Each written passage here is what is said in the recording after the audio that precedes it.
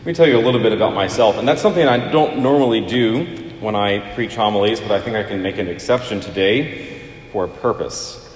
You see, I'm the youngest priest in the state of Mississippi. At 26, the youngest priest in the state of Mississippi at 26 years old, and that's probably why Bishop Kopaz duped me into preaching the homily today so that he could take a day off. I'm the youngest age-wise, but I'm an old soul.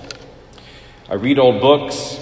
I like old music. Usually when I'm looking to listen to something modern, I'm listening to Bach or Mozart or someone else, Herbert Howells. I don't think any of you know.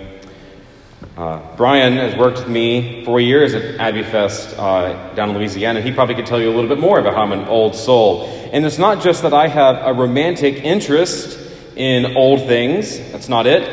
At the heart of it all, I'm an old soul because I'm really a rebel. Dr. Peter Kreeft, he writes about old books. Dr. Kreeft says that in the age of relativism, that is an age when people deny fundamental truth, orthodoxy is the only possible rebellion left. Tradition is the rebellion of our day. So I am a rebel, and I'm probably one of the worst. And part of being a rebel priest in today's time is that we pull out those old things that people thought were long and gone, and we usually get complaints about it from the older people and from the older priests. But one of those things we tend to pull out in our rebellion is called the cassock. And it's that black dress that you've seen me going around with these past few days. But, and this is really the point, I have a story to tell you about my cassock.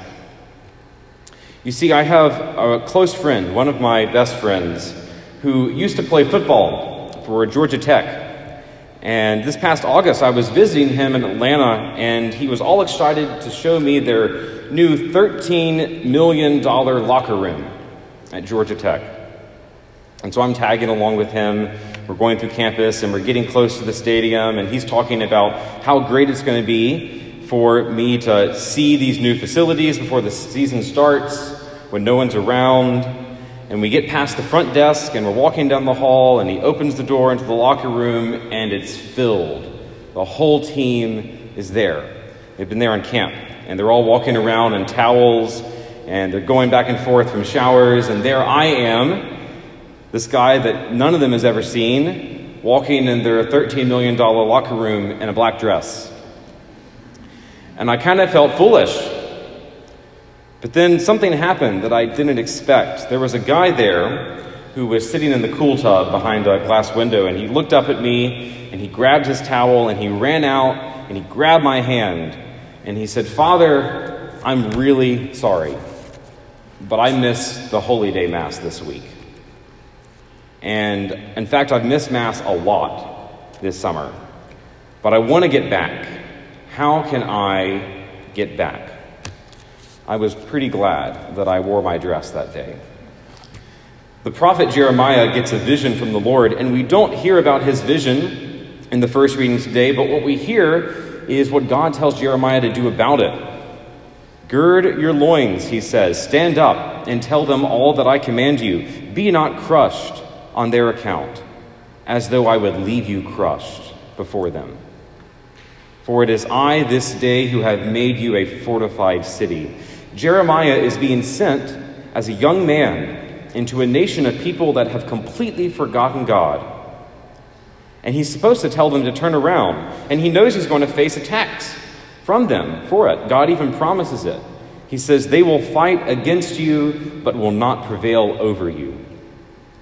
I think what God is asking of Jeremiah, what God is asking of you and of me today, is for a rebellion. You see, there's a lot going on in our nation, and even in our church today, that seem like people have forgotten about God. And it's not hard to think of examples. But as Jeremiah proves, and as Christ himself proves in the gospel today, sometimes the only way to bring about change, to restore order, to restore the faith, is through a rebellion. Amen, I say to you, no prophet is accepted in his own native place. Why does Christ say this? Because when someone presents themselves as part of the tribe, as someone who just goes along with the flow, then it's hard to convince other people that the flow is going the wrong way. If you and I went to England today and we rented a car and we started driving on the right side of the road, you'd probably tell me that I was going the wrong direction. But until I see a car coming head-on towards me, I probably wouldn't swerve out of the way because I'm stubborn. And I've never driven on the left side of the road before. It's not what we do here. And if you're not doing it, why would I? So Jeremiah is being sent as a rebel, as someone who is going to give a message that's different from what the rest of society is saying. But he's not going in unprotected.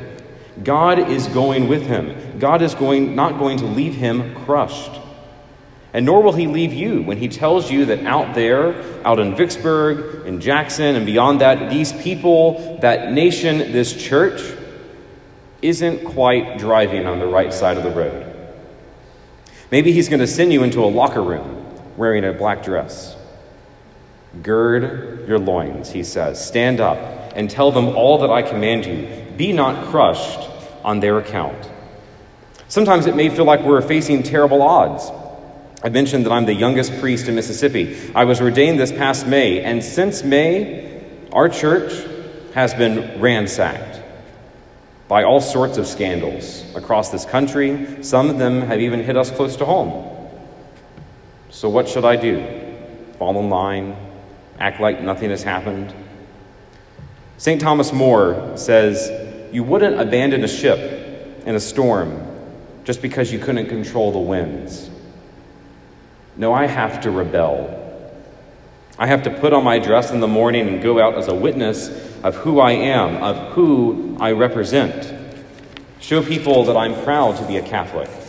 And why is that? Because I'm in love.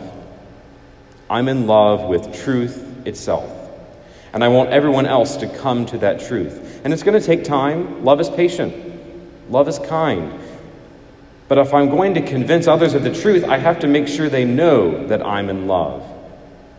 And sometimes I have to do that with my words, but most of the time, I do that with who I am, with the witness that I can provide. And you are no different.